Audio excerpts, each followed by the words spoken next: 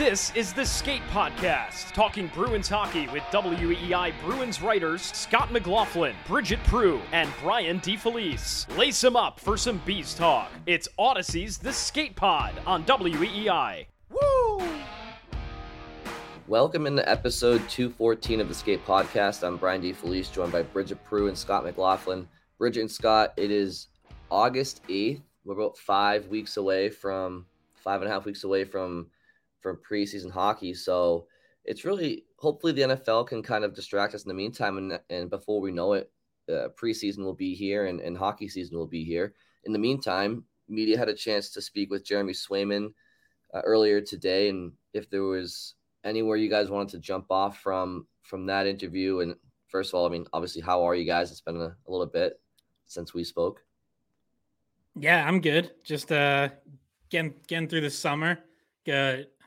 Jimmy Fund Radio Telethon coming up in a couple weeks. Been doing some planning for that.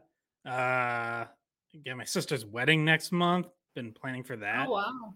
I'm officiating it, which is going to be that's like a once in a lifetime experience. So we'll see how that goes. Just hoping I don't screw it up. Well, at least you won't be upstaged by Brad Marchand and Patrice Bergeron kissing. That's true. As far as I know, they're not invited, so don't have to worry about them. You might want to invite them. Honestly, they seem like a good time.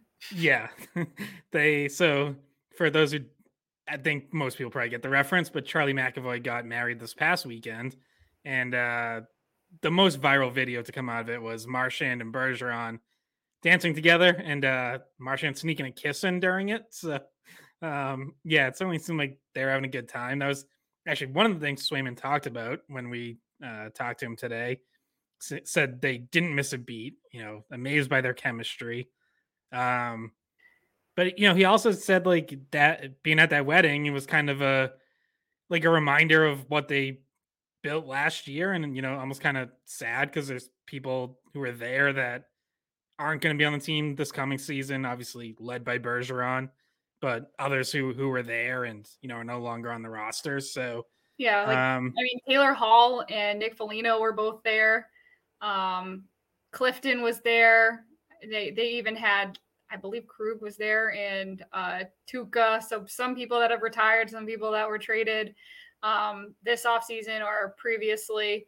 And yeah, it was sad because I feel like he's such an optimistic person, Swayman, and he would start like most of his answers were kind of starting sad, and then he had to add something happy at the end of it. So even with the contract stuff, he wasn't happy with how the arbitration, he didn't want to go to arbitration. He said he was pretty candid about that part. And then he was like, but I learned this or that along the way. And then when it came to the wedding, it was also a bittersweet situation, I think. And even when he was talking about his training that he's been doing in the offseason, he said it's all driven by not wanting to have that Game 7 feeling. And it's still very real and fresh for a lot of these guys that they're having these really happy moments, but they're kind of still thinking what could have been if we just did things right last year.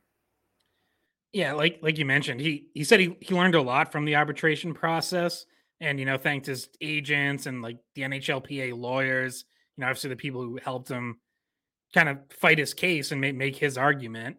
And he also said that he never wants to go through it again, and he wouldn't want any of his teammates or friends to go through it. And he said he didn't take it personally, and he doesn't. He's still happy to be a Bruin, and he isn't worried about that relationship going forward. He prefaced it all with that. So, but yeah, this is kind of what we talked about before when we talked about, no one wants to go to arbitration because it is uncomfortable. You go into a hearing and the team has to sit there and argue why you're not worth the money you think you're worth. And you have to sit there and listen to it. And it's no one likes that. The team doesn't like doing that because they know it's not going to be well received, and players don't like hearing that. A lot of players, that's why they just leave negotiations to their agents, and they don't actually want to be in the room because they don't want to hear what the team's saying for why they don't deserve that money or whatever. And usually in a regular negotiation, the agent can serve as that buffer where okay, they're going to hear something from the team, but then they're not going to report every single word back to the player because they don't want them getting caught up in all of it. But when you go to arbitration, there's really no choice. Like you're there and you're going to hear it. And I think he hated the uncertainty of it because he kept saying like he was hearing different things and he didn't know what was true and what was right. And then he also kept saying the phrase is just going day by day, which kind of made me think he didn't necessarily know if they were going to come to an agreement in the first place. So like, because they were pretty far apart in their numbers. The Bruins offered $2 million and he was asking for 4.8.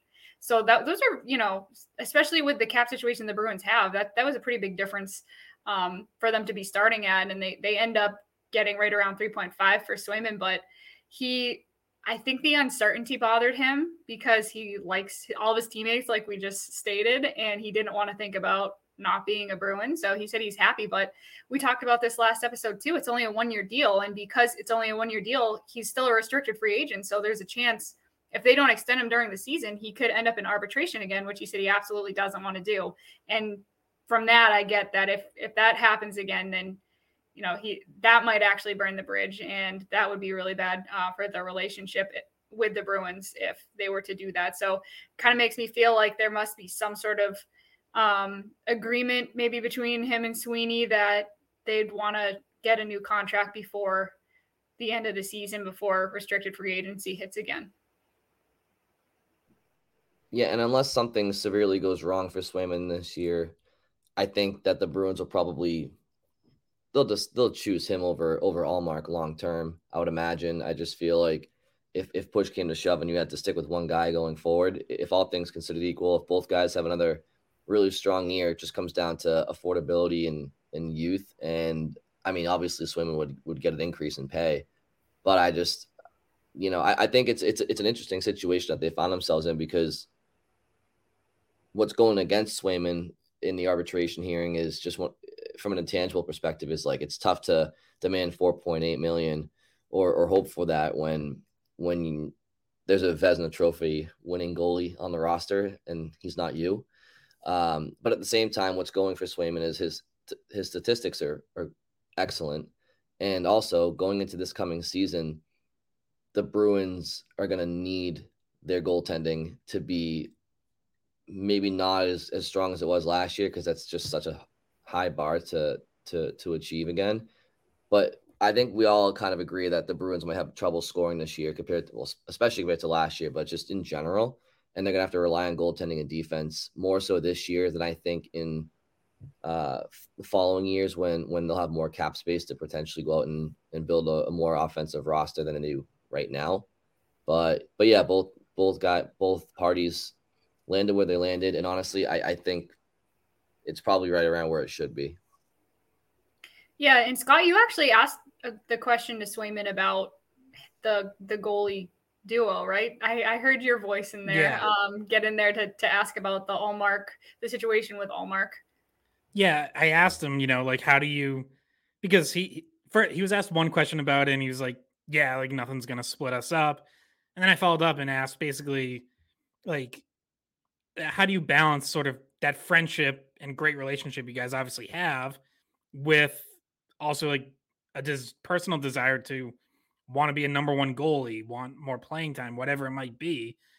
And he basically said like him and Allmark, the fact that they both have that desire is like what allows it to work because they do just keep constantly pushing each other.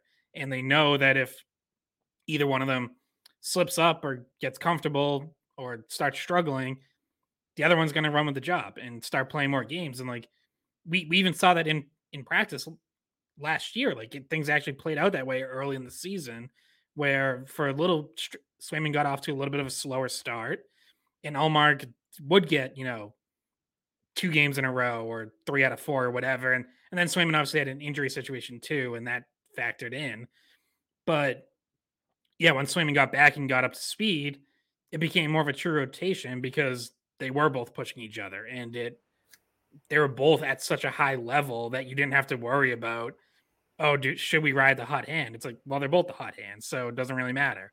Except for in the playoffs. Yeah. Which, you know, I'm going to be curious, like whenever we get to talk to Montgomery, you know, which might not be until like training camp. Well, he But, might actually be doing Jimmy Fun stuff. I know he might. He did last year. Yeah, I remember I was writing something about what he said at the Jimmy Fund, because it obviously it's about raising money, but during the conversation, real questions get asked. And I remember he was talking about Lysell last year. So, I mean, he does answer real questions that our hosts have. So, yeah. So I'll be curious though, like if there's any sort of organizational shift in terms of being more open to a rotation in the playoffs. Because like I know last year, every time Montgomery was asked, he said like, "Yeah, we're open to it, but I don't think we're going to do it." And then sure enough, they didn't. And whether they would have in the second, third round going forward, we'll never know because they didn't get there. But I am curious, like if there's any sort of shift where they might be more open to it, kind of from the start this year. Because it's one of those things. Like I've talked to a few people, just around the hockey world in general, and it's like. And I think even Bruce Cassidy said it when he was on with Gresham Fourier.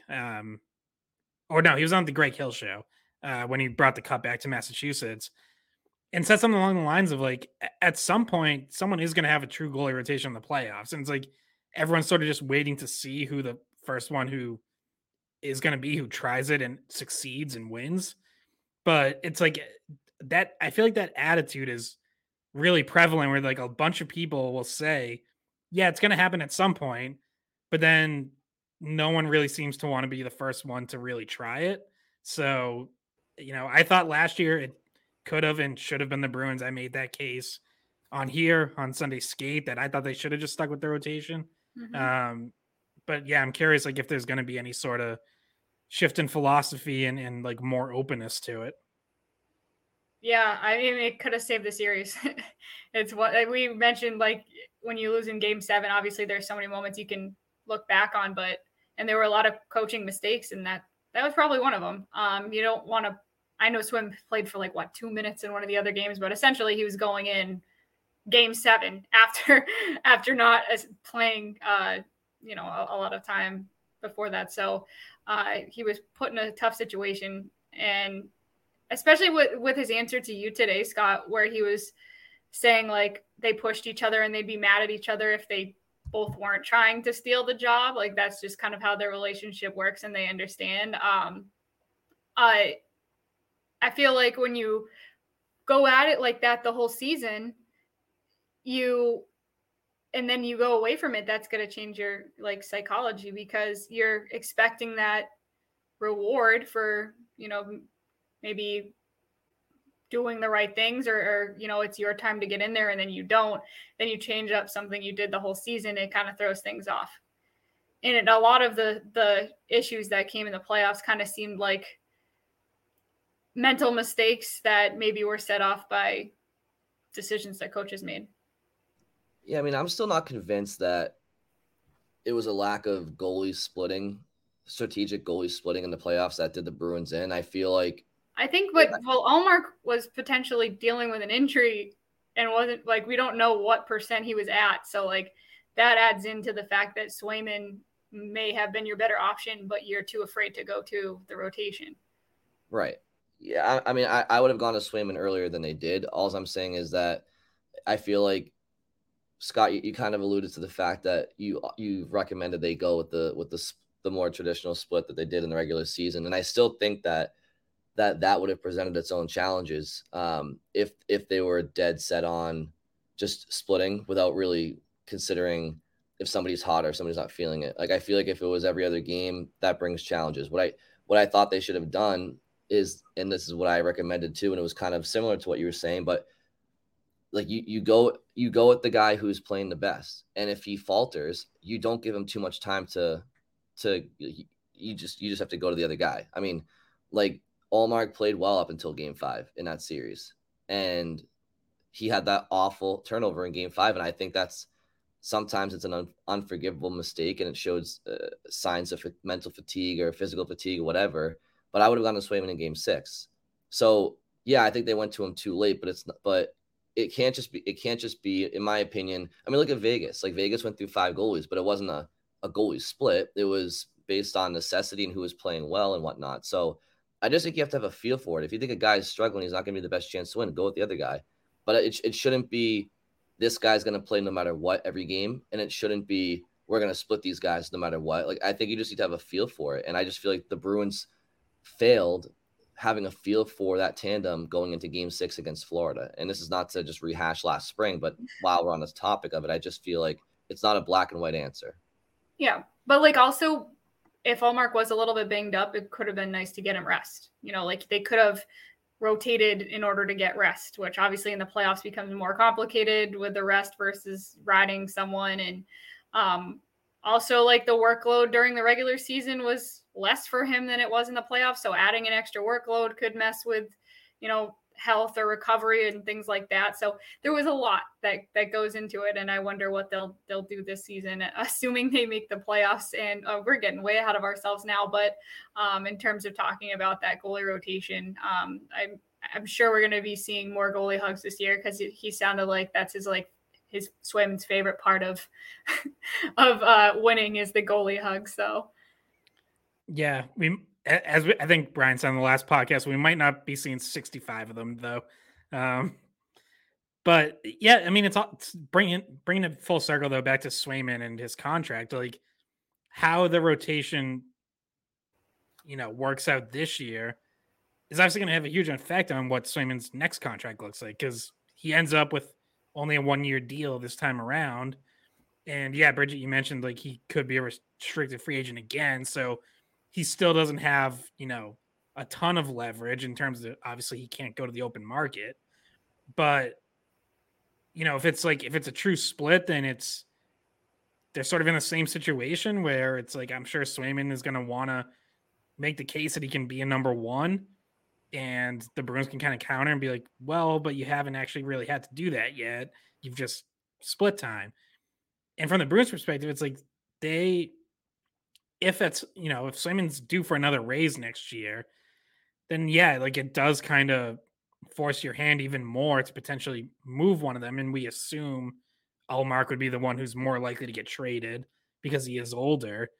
And it's like, you know, I think Swayman can be a number one. Like I feel like he's really good in all the underlying metrics and regular metrics. They're all there.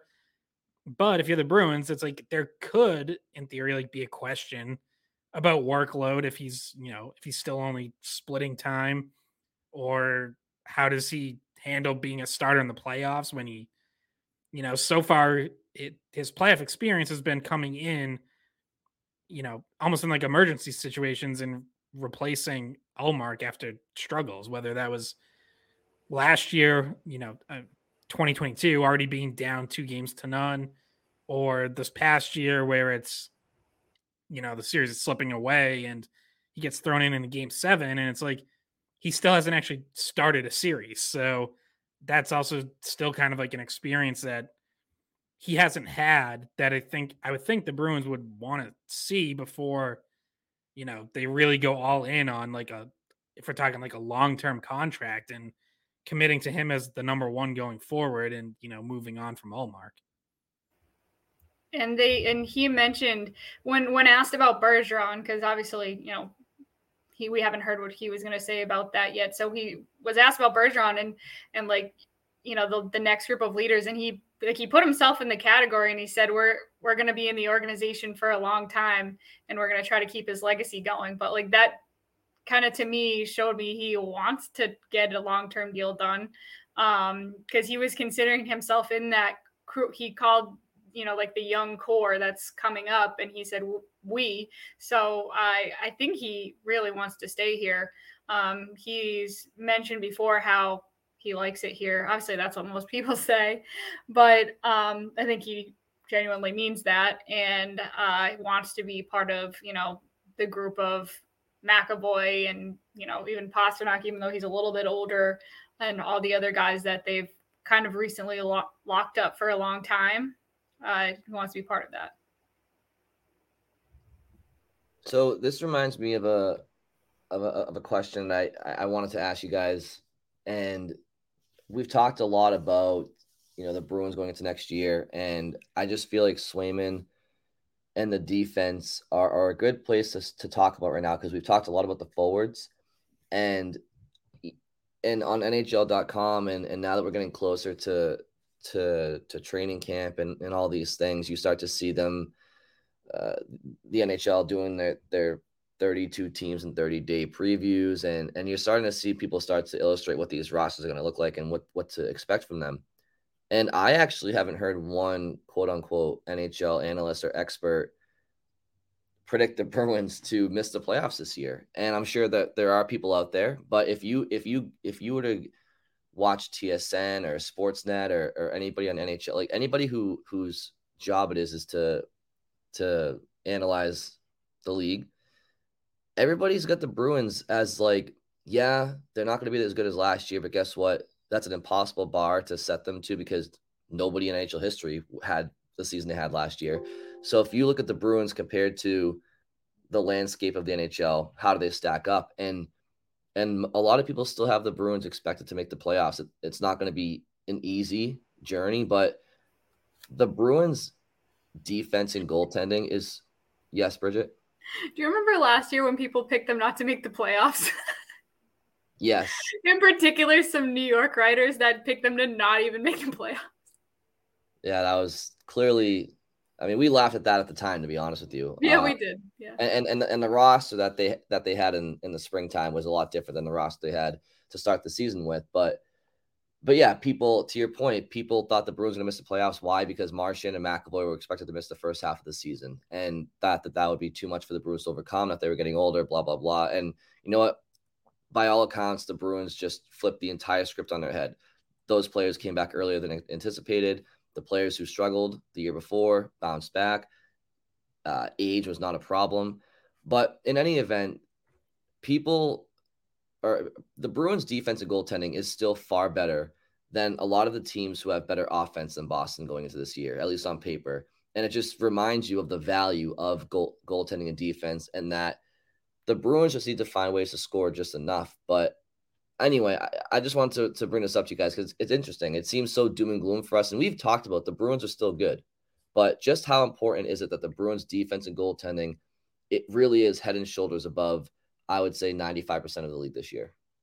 Yeah, and part of, people predicting them to still make the playoffs is like how much of a buffer there is for them to lose and slide back and still make it.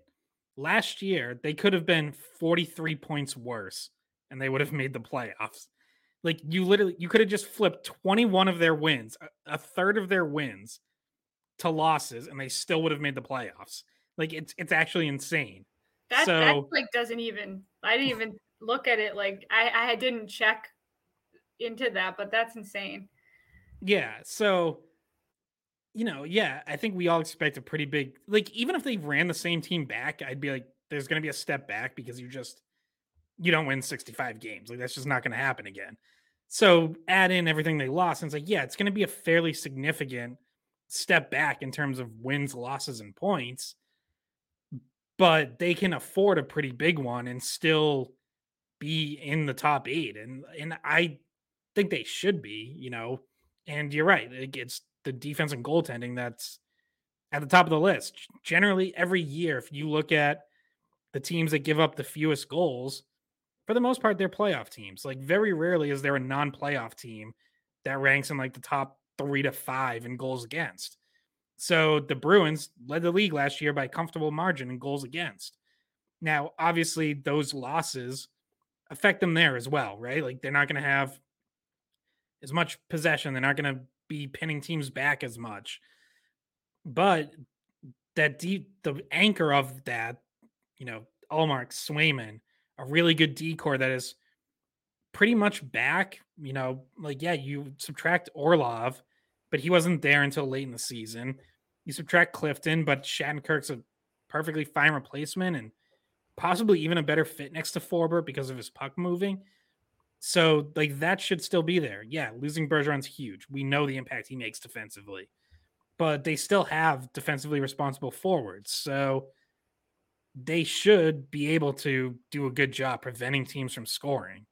And maybe it's not quite to the level of last year, maybe Allmark isn't winning the Triple Crown again, but it should still be at a fairly high level. And if they're a top 5 to 7 defense in the NHL, there's a really good chance they're going to be a playoff team. And even if they're fairly low scoring, like you win low scoring games and you get in that way. So, and like they're not going to be one of the lowest scoring teams because they have David Pastrnak. So, assuming he stays healthy, if Brad Marchand, looks a little more like Brad Marchand of the past and not Brad Marchand recovering from double hip surgery, then your offense isn't going to be one of the worst in the league. It's going to be, I don't know, middle of the pack, maybe even better than that. So that's a recipe for a playoff team. And then obviously from there we can go into like whether they're actually a contender or whatever, but there's a whole season to play out between now and then to,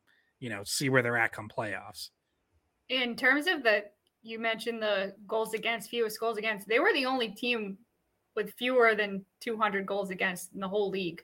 I mean, some teams gave up over 300. They gave up 177, which was the best by quite a bit. And they're plus 128 goal differential, which is crazy and obviously not going to happen again. But it's kind of funny because we just were going through the whole season kind of just on the ride, and I still can't believe they only had 12 losses. Like that like 65 wins, like you think about, oh, that's a lot of wins. But like when you just look in the loss column and there's only 12, like it's like, how did they even manage to only lose 12 games in regulation? I don't know how. I don't know.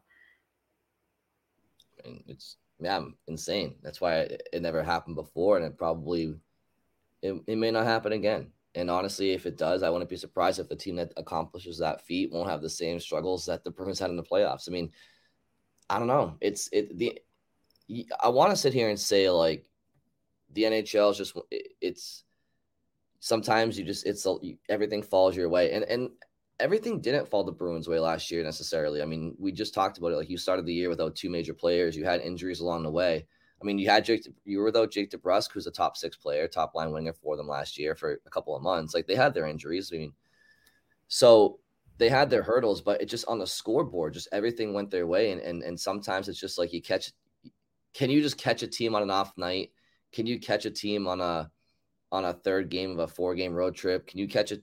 Can that happen all year long? No. And the parity's too great in the NHL for that to be a reality. To just win 65 out of 82 games is really insane. But as we see, that can come with its challenges afterwards, because you really should face a lot of adversity, or at least more than the Bruins did last year on the scoreboard. And I think they'll probably get that this year. So they may be a better team off for it. And they're a much different team. Like we talked about it before, when they collapsed in 2010 and came back and won a cup a year later, like you had a lot of the same players on that team.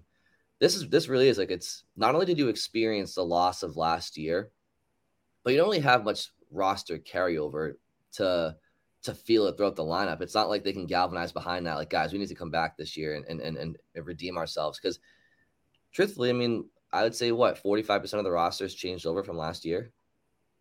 Yeah, I still think that there's a significant chunk though that can, start with the goalies again. Most of the D core, and then your Pastrnak, Marchand, Coyle, Frederick, DeBrusk, Zacha. Like, there's still enough guys there that I think can draw on that. Enough guys who are in key roles and important positions and going to be playing a lot of minutes for you. So you're right. It's almost certainly more turnover than 2010 to 2011, but I still think there's enough there that, if these guys take the right approach and take, like what Swayman laid out today of wanting to do everything possible to avoid that, having that feeling again, they should have enough guys who can kind of rally around that. And some of the guys coming in, I think, are going to be motivated too. Like, Shattenkirk's won a cup before, and he talked about how, he went out to Anaheim, didn't even have a chance, was on a rebuilding team, and like he wants that feeling again. James Van Riemsdyk's never won a cup. I'm sure he would like to. So Lucic, we know how much Lucic wanted to be back here, wants to kind of relive those glory days and have that feeling again. So I think they will be able to use it as motivation, but that motivation I don't think can like fully outweigh talent. So it still comes back to like, is there going to be enough talent left here for them to, really be able to have a team that can make a run? Because we've talked about that, right? Like highlighting the teams that had record seasons and blew it in the playoffs and then won the next year, whether it was the Lightning from 2019 to 2020 or the Red Wings from 96 to 97. But I think if you went through those rosters, I think to Brian's point, you'd also find probably a lot more consistency and not so many top players departing in between. Yeah, but as part of this conversation, when we were talking about how last season when the Bruins started out, they weren't, they had a lot of guys that weren't available to play in the first month. But this year, correct me if I'm wrong, everybody's pretty healthy going into the season. I know we talked about Lindholm potentially having something going on with his foot, but as far as we know, it's not going to affect his starting time. So, I mean, I feel like the team is heading into this season in a better situation health-wise than they were last year. Not personnel-wise, obviously, for all the things we've talked about, but health-wise, everybody seems to be doing okay. Yeah, I mean, the Bruins haven't announced any surgeries, and like for guys who are on the roster, they have to disclose that. So, yeah, it doesn't seem like anyone minor procedures that they don't have to announce anything, but generally anything that's going to cause guys to potentially miss the start of the season or whatever, like they put out a press release at some point, and we're now so far into the off season that it would be pretty shocking if someone had a surgery now. Like those all because that's something you do in May. Yeah, exactly. Because all of those like Marchand surgery, Grizzlick's surgery, those all happened in, I believe it was May last year. As soon as the off season came, they wanted to get those done pretty much as quick as possible to start the recovery process. So seems like everybody's pretty good to go. I'm guessing that Lindholm's issue with his foot was something that could heal itself with rest and rehab. So I want to prompt you guys with a question, and I feel like maybe we should try to dig a little deeper here, because I think the obvious answer to my question, which is if there's one, because you talk about personnel, if there's one player to follow this year where you want to see just how that pans out and what they're capable of doing, I feel like the number one answer would be Pavel Zacha. I think he's going to be asked to play first line minutes. And Bridget, as you've mentioned in the past, whether it's technically the second line or not, he's going to be with Pasternak. So I think we all kind of call that the number one line. That's an easy answer, I think, for just about everybody. We all want to see how that pans out. So beyond Pavel Zacha, is there a player that you're really just very fascinated to see how they perform this year? Bridget, you want to go first? Sure. I have a couple, so I can. I'm going to say first one pops into my head is Charlie Coyle, because he's also in an elevated role. And whereas we've seen Zacha kind of has a similar skill set to a little bit of Bergeron and a little bit of Krejci, Coyle has a completely different style of playing center than those two guys do. And he hasn't been in that role. And so he's going to be someone that he's mature, and I think he can step up, and we saw him step up in the playoffs, but he's somebody that I'm really interested to see the chemistry, and whoever he ends up between will mostly be forming new chemistry. So he's older now. He's in his early 30s, and he'll have to become a leader. I'm pretty sure, like I mentioned before, Frederick follows him as a leader. I think some of the younger guys tend to follow along behind him because he's very, he's a likable guy, seems to be pretty smart. So he's going to have to fill some of the leadership void, I think. Yeah, I already mentioned him, but for me, it's Brad Marchand, who we think is probably going to be the captain. And on the ice, what kind of season does he have? Because last year was a good season for him, no doubt about it, but it wasn't prime Brad Marchand. It wasn't 90 to 100 point pace. Can he get back to that level? We think he's going to be healthier now that he has a full off season, a full regular off season. He can do all his usual training, not be recovering from hip surgery.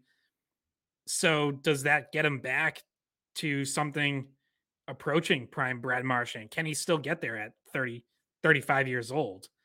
Or, do you settle for a really good Brad Marchand, but not quite that, top 5 to 10 forward in the NHL level? You look at this offense and it's like, boy, it sure would be a huge help if that prime Marchand, who's, top 5 to 8 in MVP voting, is still in there.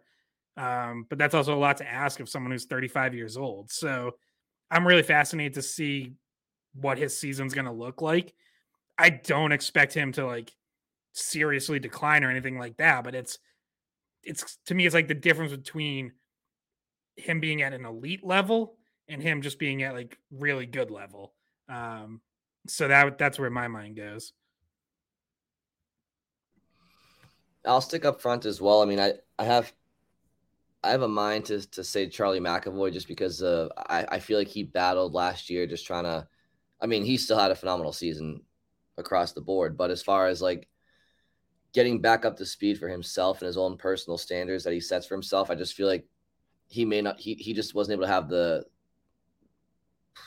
I don't know. I mean, the entire ceiling that he could reach last year, just because for his own standards, because he had to battle back from injury and get up to speed. But so I want to see how McAvoy bounces back, if he can, find his way back into like, top 5 in Norris voting, as opposed to, what was he, outside the top 15 maybe, or top 12 in Norris voting last year, which made sense, right? Because he didn't have a full season under his belt. And it's just, I just feel like next year he should get back into that top 3, top 5 Norris votes.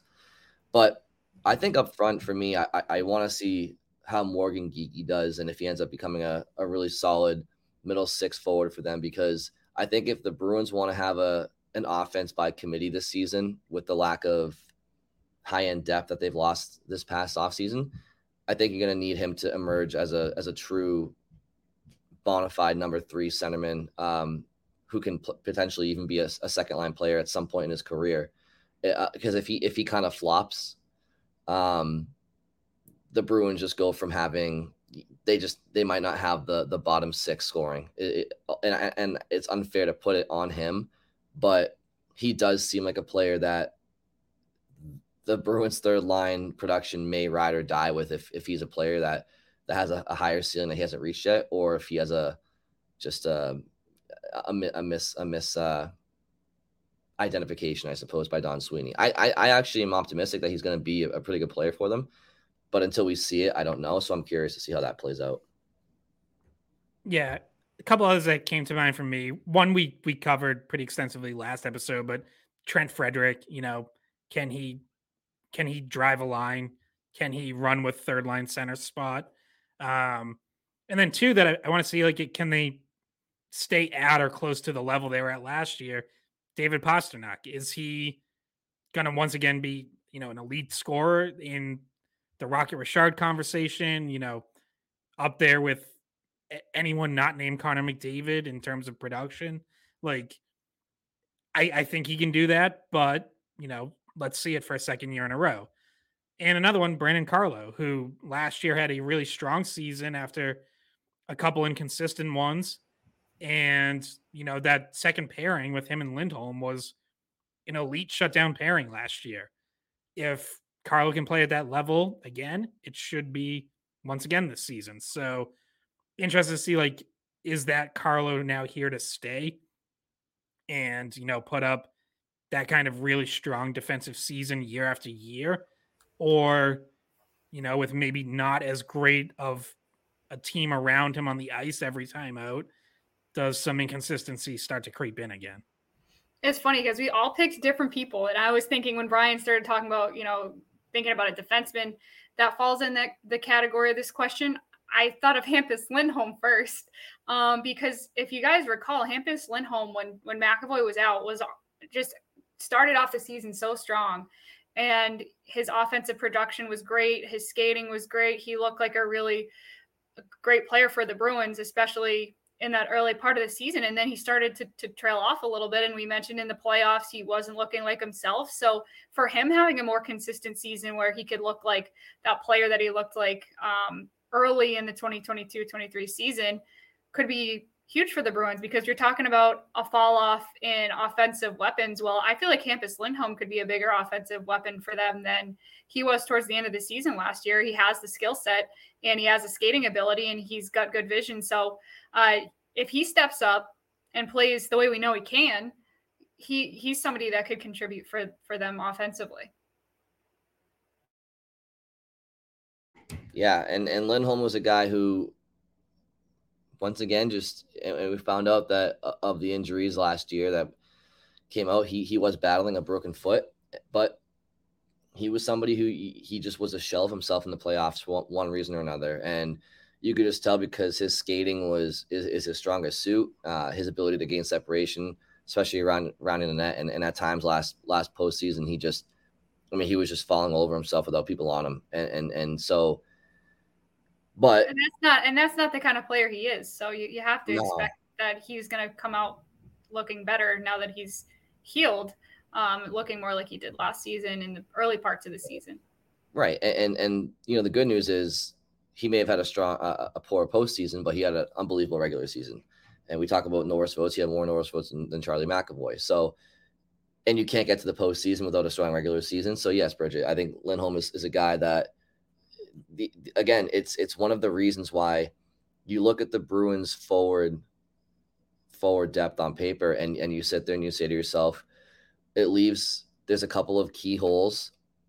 Could those holes become smaller if certain players end up surpassing certain expectations? Sure.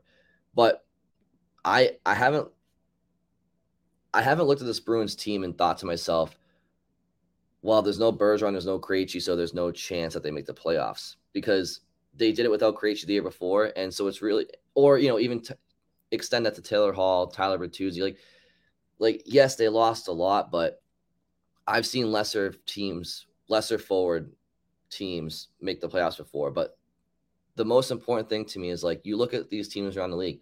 Yeah, some team, first of all, nobody has a David Pastrnak. There's only a couple of teams that can say they have a player that's of Pasternak's caliber or better up front. So let's not forget that he's on your team, right? And Brad Marchand, right? We want to see how he plays without Bergeron, like Scott talked about him being older. But the Bruins have a couple of key guys. They might not have the depth that other teams do offensively, but I guarantee you most of those teams, they just don't have. You don't have a Charlie McAvoy, Hampus Lindholm 1-2 punch where they're on the ice 2/3 of the game, one way or the other. You don't have the Jennings, the Jennings trophy winning goaltending tandem that the Bruins have. So again, like, this team needs to stay healthy all over the ice to make the playoffs, but they have the goaltending and the defense that literally nobody else in the league really can boast. And so they don't have to have a high octane offense. They just need to have a good offense and get to the playoffs and see what happens. But there's a long ways till then. But it is interesting because I just feel like we haven't talked about the defense much and the goaltending because we haven't had to, because we know what they have and we focus on the offense. But man, I'll tell you, like, if other teams could have what the Bruins have on the back end and in the net, I mean, they'd be calling for a Stanley Cup. It's just that we've gotten used to it, and we know how much loss they had up front. But it's this Bruins team is definitely good enough to compete. Yeah, I mean, it's like, look at the Islanders making the playoffs pretty much every year, and it's like, how do they do it? Well, they have really good goaltending. They play really good defense. But by the way, like, with a D core that doesn't have a Charlie McAvoy or arguably even a Hampus Lindholm, and with a forward group that doesn't have a David Pastrnak or even a Brad Marchand. So again, yeah, to your point, it's like there's still enough high-end talent there and a foundation of defense and goaltending that in my mind, you should be a playoff team. I'm not expecting them to win the President's Trophy or be one of the top seeds, but I think they should be in the field for sure. And also a Jack Adams winning coach. I mean, we haven't really talked about that much. And obviously, those are all awards that they don't mean as much as the Stanley Cup. So obviously, going out in the first round of the playoffs doesn't necessarily show that you're the best coach of all time, but clearly he was doing something right during the regular season. And going into his second year, it'll be interesting to see the dynamic that they have with him, because he seemed to always be the nice guy because they were always winning. So what kind of a coach is he when they're not winning as much? You know, where does he have to step in and do things differently than he did last year? Because inevitably it's not the same team, and he's going to have to change up the way he does things a little bit. And he's going to have to pull strings and put lines together and, you know, make some tough decisions potentially along the way, tougher than what he had to do last year. The coaching is definitely something we haven't talked about. That is for sure. That's another area where we can talk about their deficiencies in the postseason and lack of adjustments or personnel decisions that we feel like they could have made or whatnot. But I mean, yeah, Jim Montgomery is, if nothing else, right, he has shown that he can get the best out of guys, certainly in the regular season. And as I mentioned earlier, we can't look to next April because we have to focus on, I say we like we're on the team, but the Bruins can't focus on next April. They have to focus on September and then October and November in that order and not look too far ahead. But Jim Montgomery has shown that he can optimize a roster. And so can Jim Montgomery can he get Milan Lucic to put up 20 points? I don't know. He put up 17 last year under Daryl Sutter. Can he get Jesper Boquist and Morgan Geekie to reach their ceilings? I mean, he did it with Trent Frederick last year, and you can sit there and say it was Pavel Taylor Zacha Hall as well. Pavel Zacha is somebody that he put in the right situation to succeed last year. Yeah, and like with Trent Frederick, you can say he was with Taylor Hall. With Pavel Zacha, you can say he was with David Pastrnak, and those guys lead to production for those guys. But yeah, I mean, Montgomery instilled trust in those guys, and he got the best out of them. So he's gonna have to do that again this year.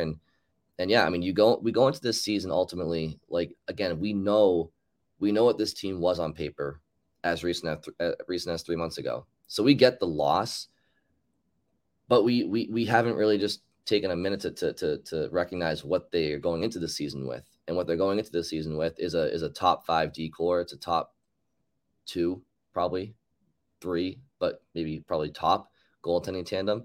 And a very, very capable and established coaching staff, especially in the regular season. So, and capable and have good forwards. What's that? And capable management. That, I mean, even Swayman mentioned today how even though negotiations and everything were something he didn't want to go through, that he still thinks that they have really capable management that wants to do what's best for the team. And talking about Don Sweeney, I assume, though there's other people involved in making moves and trying to put the best team together that they can with the restraints that they have. It's not like it's not like the Red Sox, right? I hate to bring the Red Sox into this, but it's not like at the trade deadline you just go, it's good enough. Like he's not Chaim Bloom. He's gonna be working his butt off to try to find ways to make the team better if they're in that position. Come trade deadline, that it seems like, okay, well, there might just be this player short. They're going to do it. He's a smart GM. They trust him after last season, even though some of the business side of things they're not happy, or Swayman wasn't happy with. He said there wasn't any ill will, and I think he still trusts Don Sweeney to do the right thing to help the team. So I feel like they, as a group, from management to coaching to players, all do kind of feel like they're working together and have the same goal, like unlike the Red Sox. Unfortunately, I feel like they don't.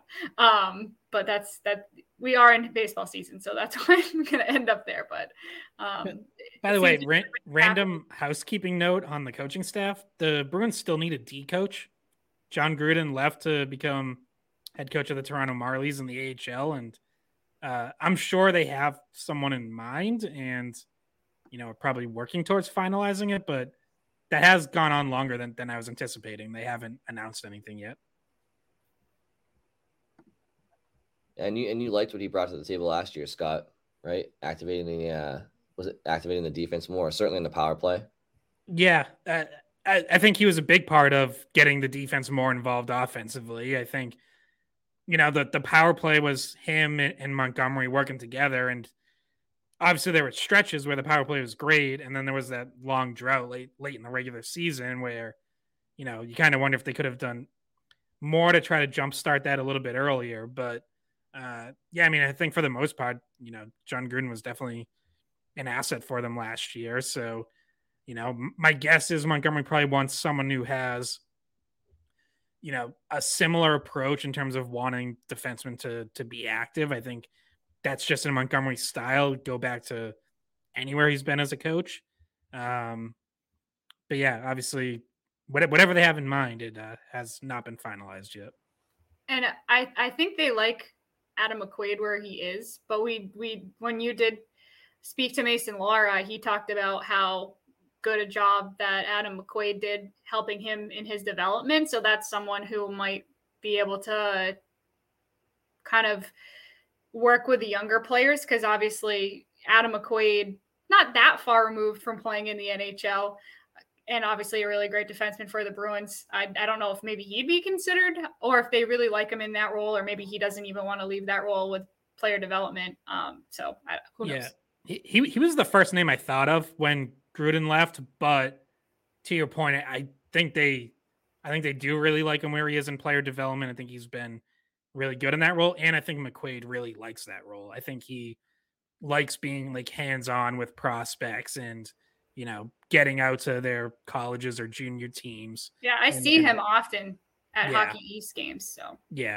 So I don't know. I imagine they're both pretty happy with where that is, but I guess it could still be an option for sure. Like if we're thinking about that possibility, like I'm sure obviously they did.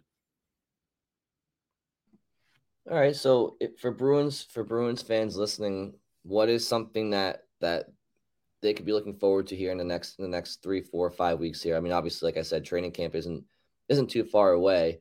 Are there any other times where the Bruins are going to be hitting the ice at some point this summer, gearing up for training camp? No, really not until rookie camp, which is like the week before training camp. That's out in Buffalo, and they do like a few practices, and then there's the kind of like 3 or 4 team tournament where they'll play a few like games. The Prospects Challenge or something like that. Yeah, exactly. So, that's kind of it though. Like really nothing until September. Obviously, all their internal contract situations are now settled. So, I guess we're still waiting for some sort of announcement from Krejci. If he even makes an announcement, I could see Krejci just like disappearing and not telling anyone what he's doing, or at least not saying publicly. Obviously, I think he's told the Bruins what he's doing, but at least publicly, like I don't think he wants to do like a press conference like Bergeron did. I don't think he needs the Bruins social media team to do a whole week of like devoted posts to him.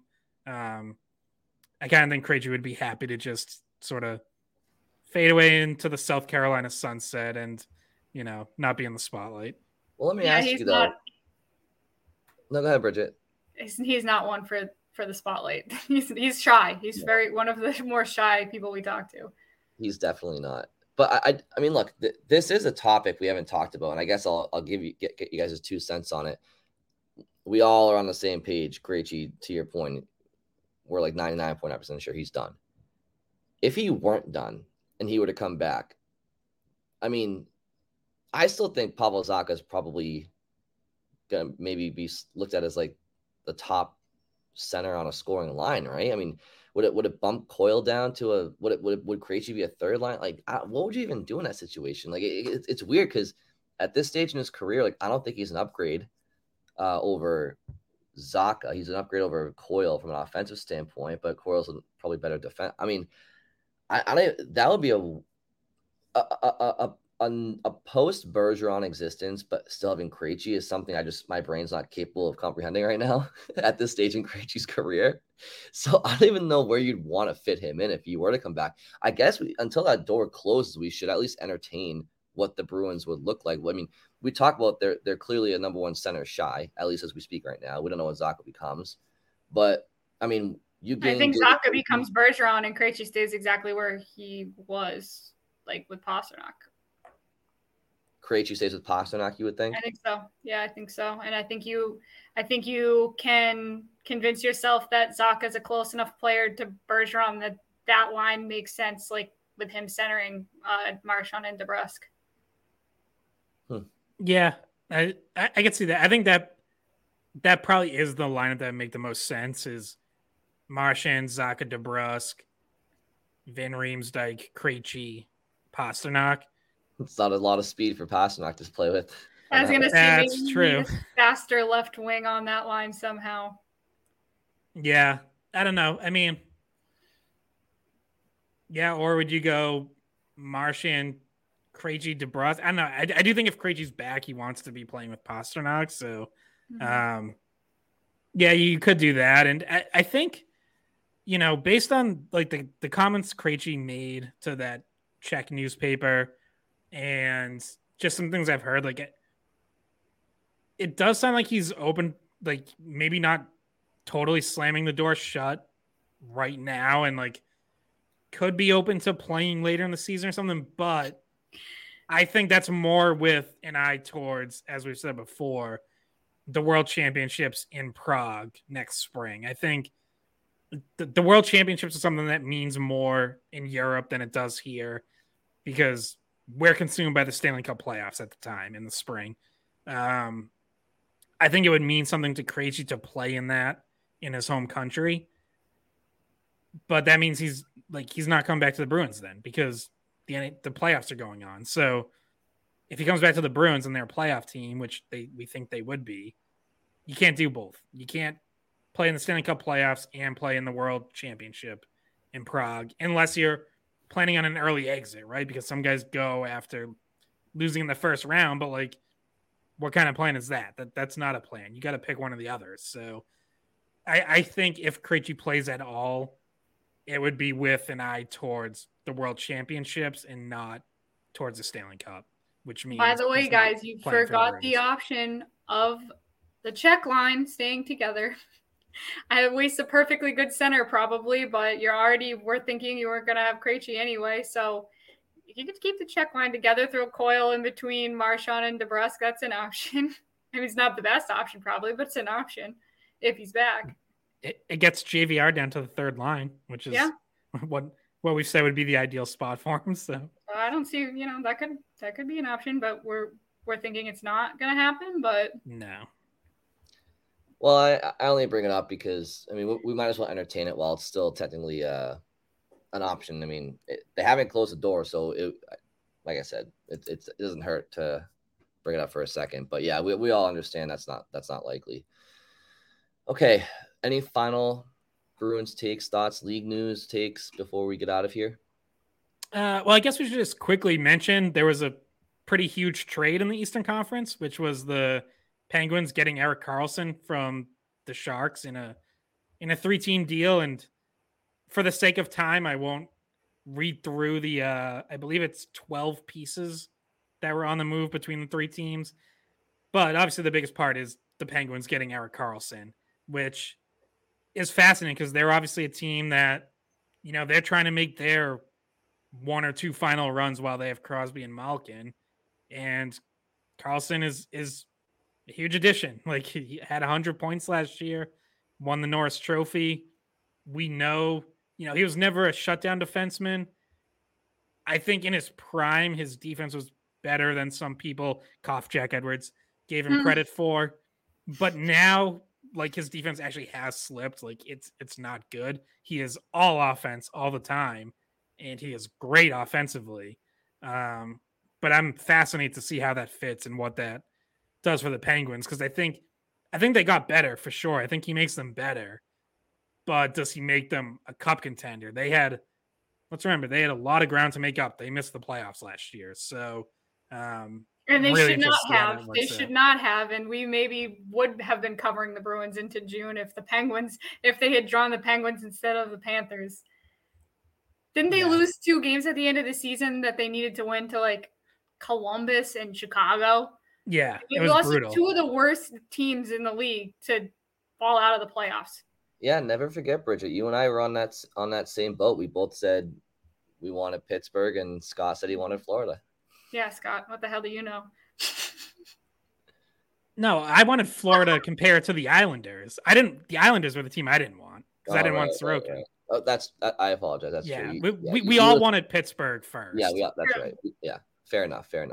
I knew you wanted Florida with somebody.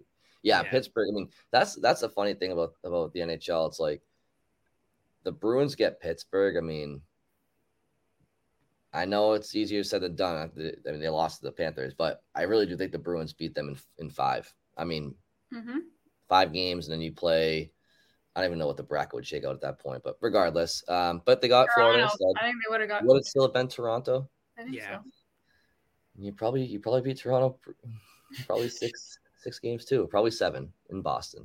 But anyway, it didn't work out that way. So, Carlson to Pittsburgh. That's interesting. It's definitely they're back trying in to the Eastern Conference.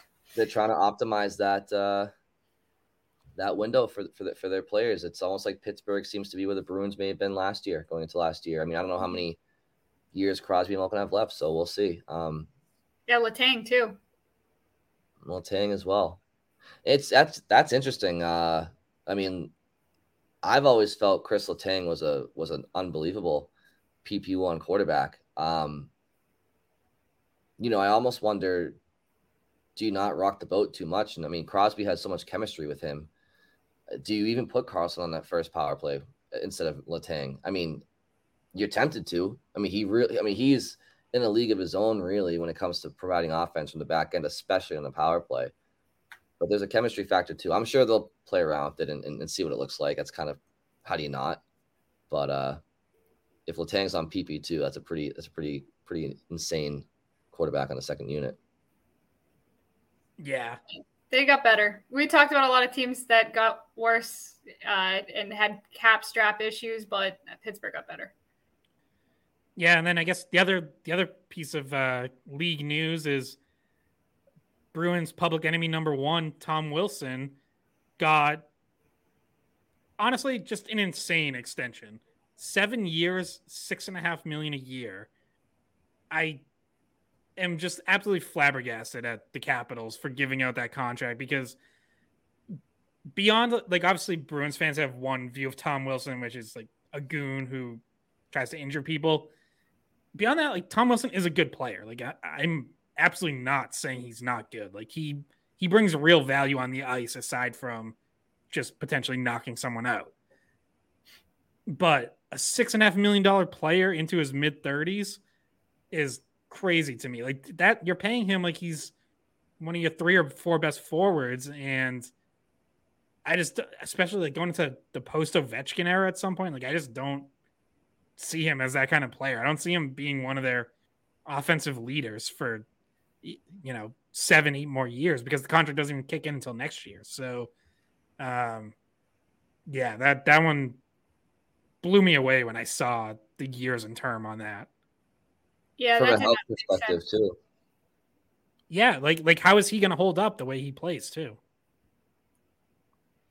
Yeah, you can dish it, but that usually makes you a bigger target as well on the other end of things. So that's just the kind of style that he plays. And I was pretty shocked with the length more than anything else.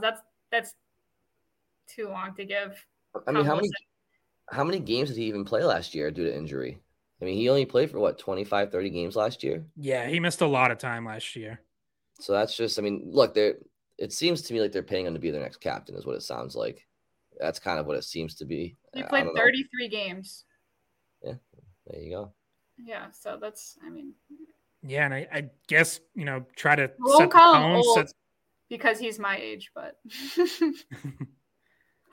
Yeah, and I guess you want him to try to, set the tone, set the culture for sort of the next era. But, man, I just cannot imagine him being worth that money. Like, I don't know. I mean, his average season is like 40 to 45 points. That's not a $6.5 million player that you give 7 years to. His best season was 52 points in the 21-22 season. But that's, he played a lot more that season. Not the full season, but – and then other than that, mostly every season he's been below 40. So, and also missed quite a bit of time in those other seasons. Yeah, they're paying for more than just offense with that deal. They're paying him to be a leader, I think, going forward, because it's not for offensive production. Isn't that funny that him and Brad Marchand, they could both be captains at the same time of their respective teams? With those two not being looked at as the most mature people for their whole career, but now they're in the point where they might both be captains at the same time. I feel like by the time Ovechkin retires, so that Wilson's captain, I don't think Marchand would still be in Boston for one reason or another. I mean, Ovechkin could play until he's 50 and literally just stand in the left circle and rip one-timers. Yeah, that's what he's gonna do. Yeah, it's what he's gonna do. Yeah, I went to a Bruins Capitals preseason game years ago, and he played 5 minutes straight and just only stood there. And I don't even know if he went to the other end of the ice. He was just was there. Didn't ever come off the ice. It's working for him, so he's probably going to keep doing it. Mm-hmm. All right. Any final thoughts, guys? No, I'm good. Same. Bridget, you're good? I'm good. Okay. All right. Well, thank you all for listening. We will talk to you very soon.